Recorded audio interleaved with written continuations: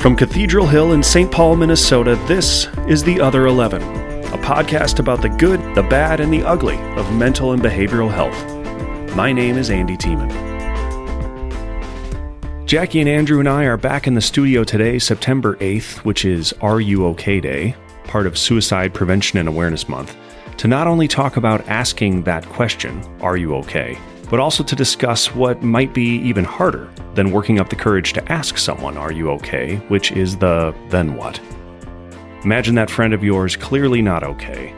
Maybe they haven't been okay for a while. Most people, if you ask, they'll say, I'm all right, I'm okay, just a bad day. But what if you ask and they say, no, I am not okay? What do you do?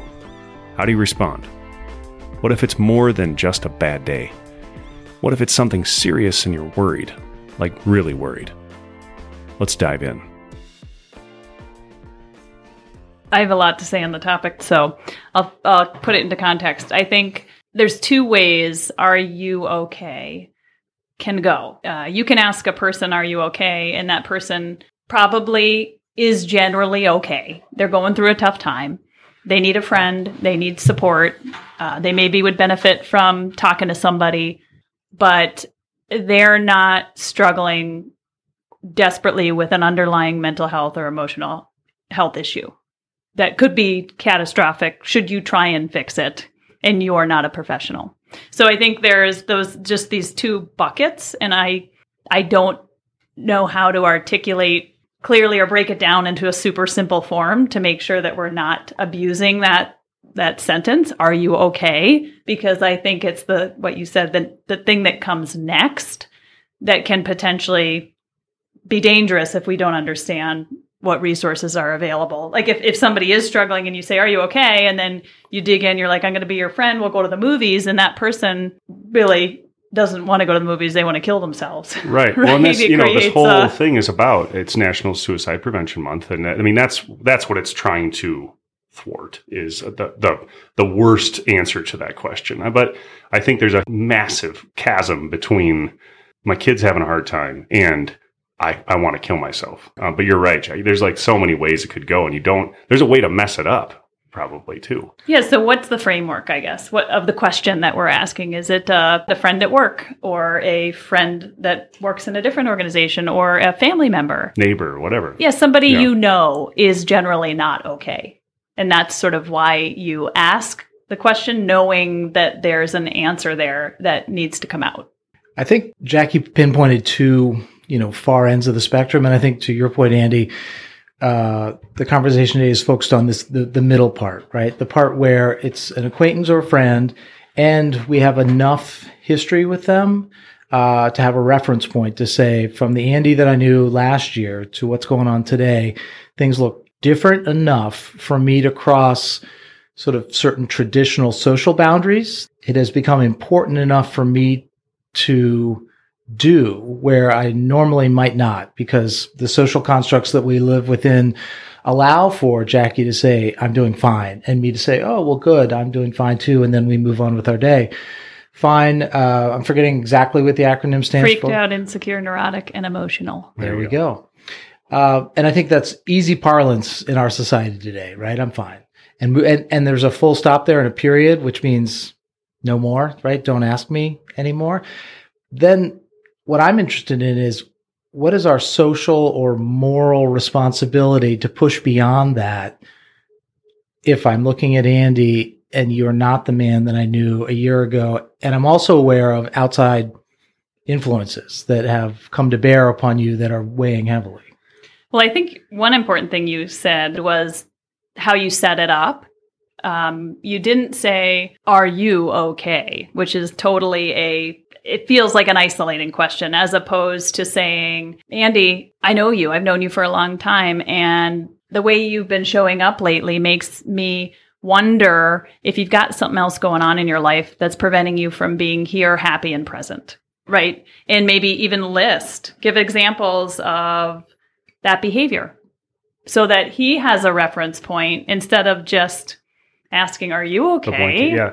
Because usually if you're going to ask that question, something's probably not okay. Or I wonder. Yeah, so don't be selfish and put the work on the person that is likely struggling. And that feels like a selfish thing to do. Instead, give them some context that maybe they're not capable of seeing at the moment from the position that they're in, right? So your response to me, if I ask you a question and you immediately snap, you're angry and volatile, I may say, oh, okay.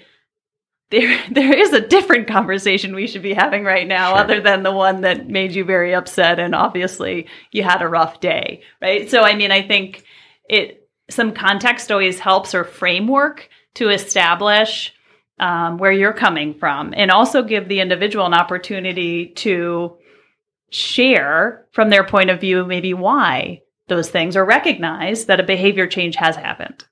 I think that's part of it, though, is when there's the, God, I haven't seen so-and-so in 2 years, and my God, did you see how they're behaving, or they look, or they used to be like this, and now they're not? And that's a harder one. That's truly how have you been? Are you okay? What's going on? Versus you've seen me over the course of the last year, and you can say, like, I've noticed this. I've noticed the change over time. Like, is everything all right? What's going on? So there's a difference right there between like people you barely know or barely ever see and people you see every single day, and you're kind of watching this happen to them. Mm-hmm.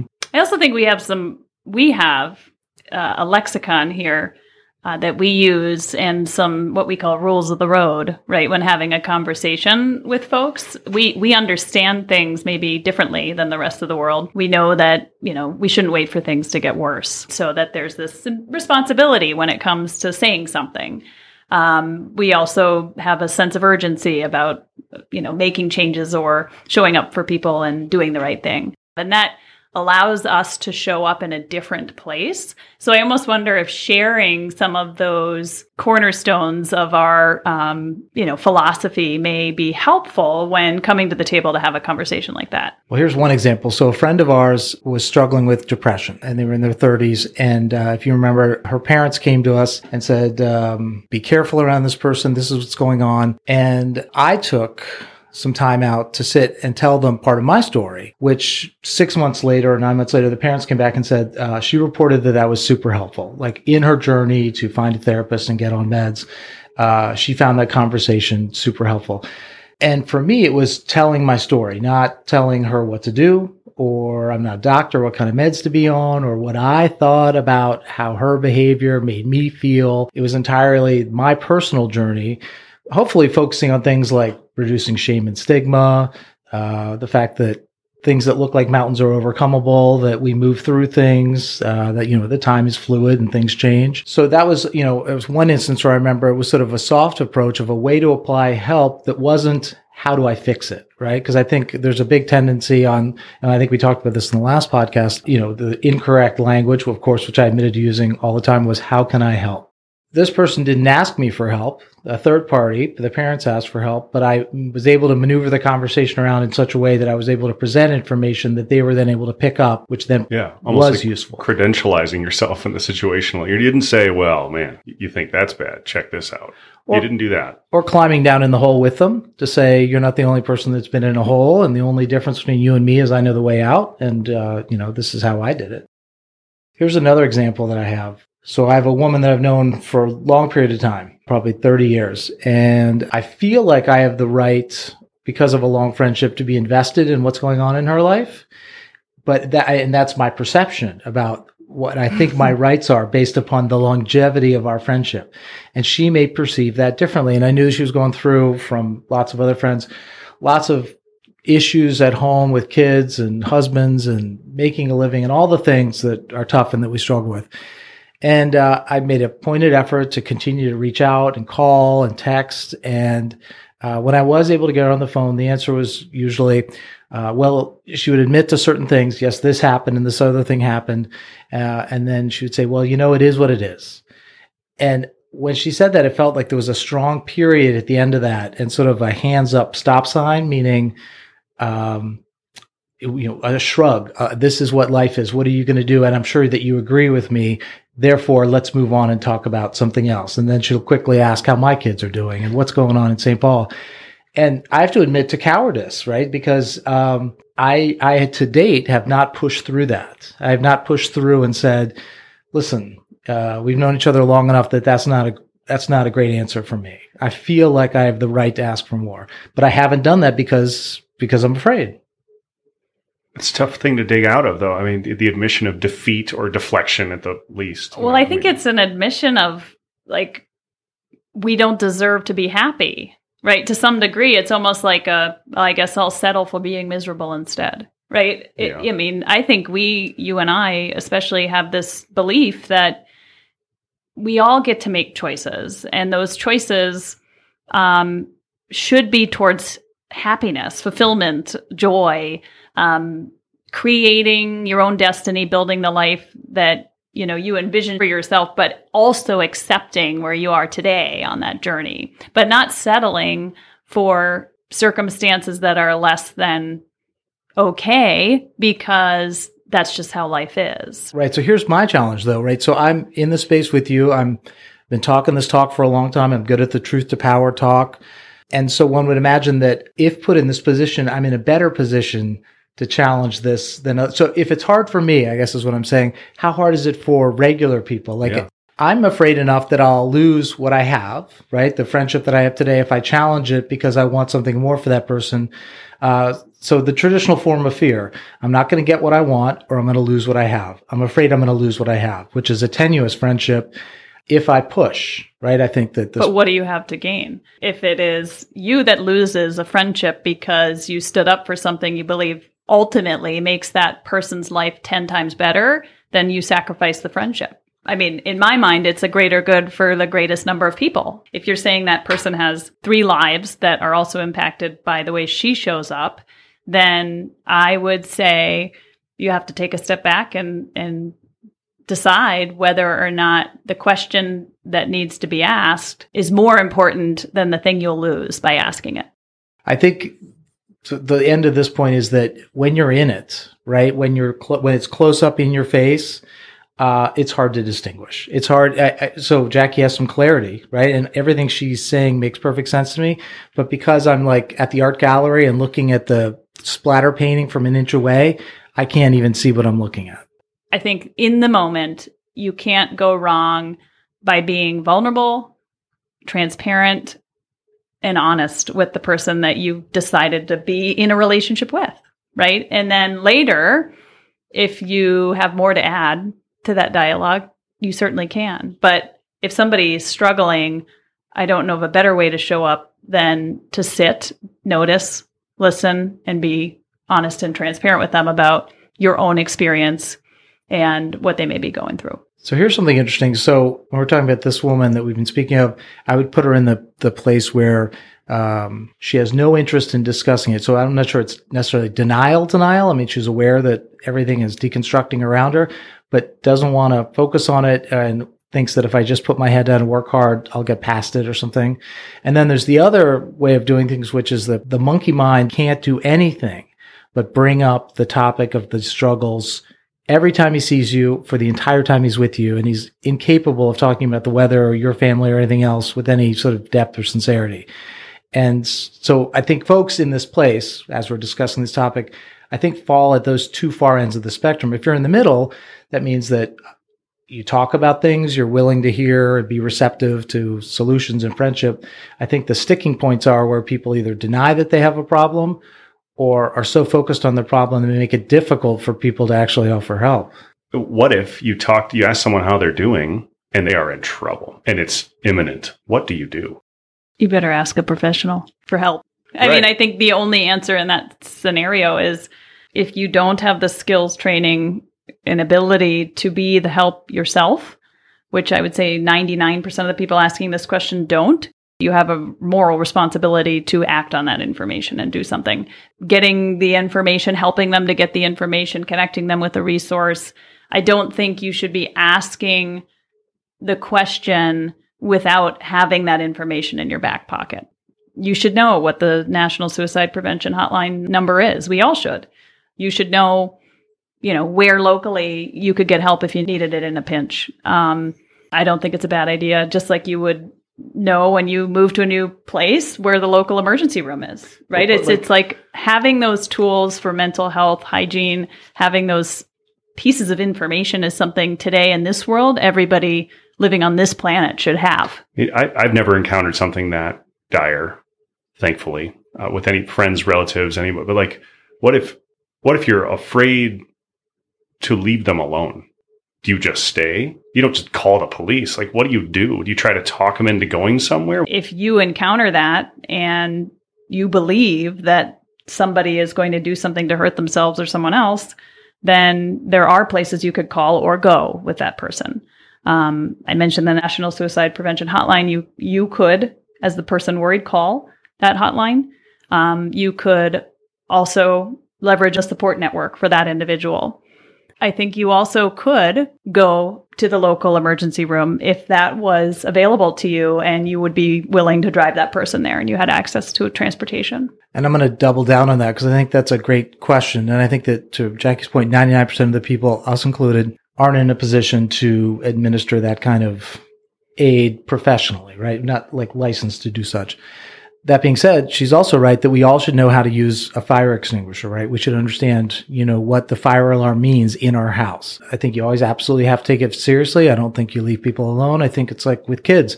You go ask an adult, right? And in this case, for us, an adult is someone that knows more than we do.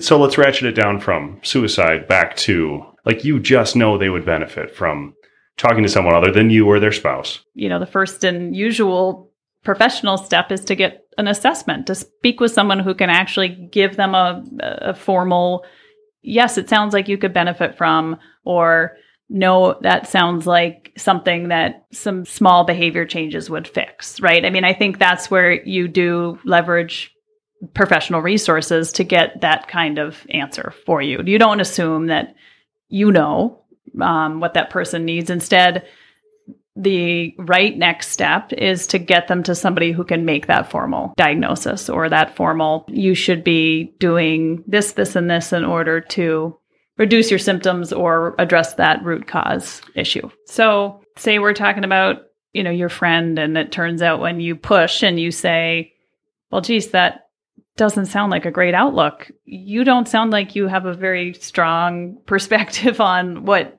life, could look like, or sounds like you're really struggling. Have you talked to anybody about that? Do you have somebody that you're being honest with about what's going on, how hard it is, how you feel? And maybe they say yes. Maybe they say, I have a therapist, or I have a psychiatrist, and then I think you push to say, well, have you told them that whatever you're doing right now with them isn't working? Like, have you been honest? Because oftentimes people aren't always honest with the providers they see. I get that we keep coming back to this polarity of it's either an easy answer to are you okay, or a super challenging one, which has by default challenging answers to it.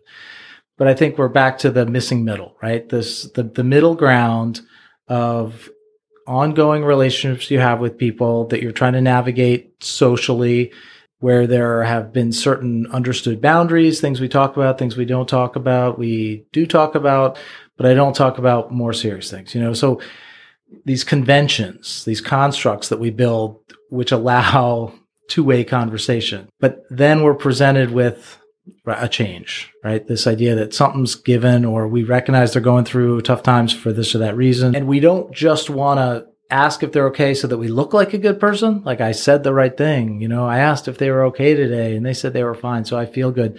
But we do feel compelled somehow to be of larger or more effective use and service. I think that's where it's challenging from a purely social construct point of view. I think what's interesting is I don't believe the question, are you okay, is a very helpful or useful conversation starter in this context. I think what's been helpful for me to break down how to have this conversation is the what keeps you up at night sort of starter conversation or angle, because everybody has had something that's kept them up at night. And I think the thing that keeps you up many nights in a row is probably something that you should talk about with somebody. And so instead of asking somebody, are you okay? Which really means I've observed some behavior that would indicate that you're not okay. And what are we going to do about it?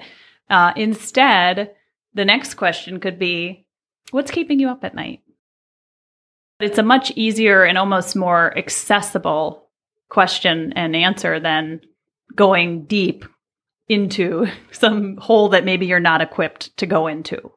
And instead, keeping it in a place where most humans are able to have an honest conversation around a thing that is keeping them up at night instead of the root cause issues behind all of their moral dilemmas or psychological problems. I think it helps to keep it grounded and in context. So I have a question for Jackie.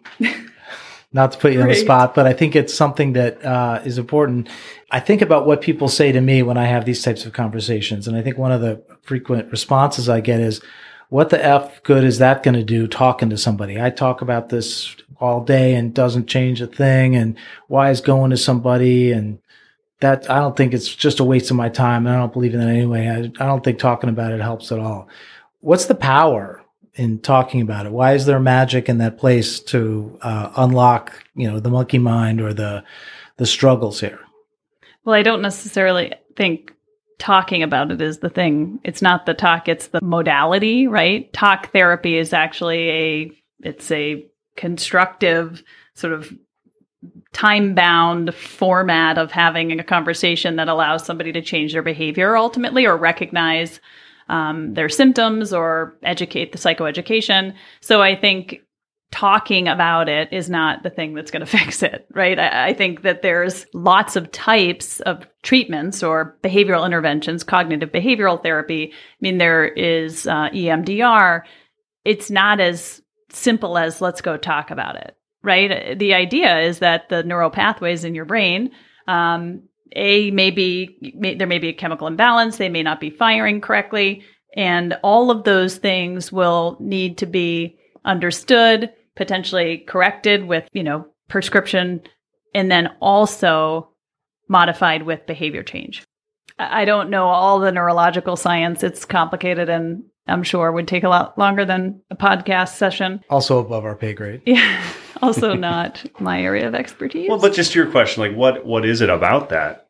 And you said, Jackie, that it's simply that there's a plan to those conversations. There's a method to that. Yeah. Again, it would require you to go and talk to somebody in a format, maybe an assessment to start, to figure out what it is that you would need. If you need to talk about a thing that happened and you're going through a tough time, but it's not a diagnosis and it's going to be fine, or I may be more impacted by that thing that happened and my circumstances than I thought.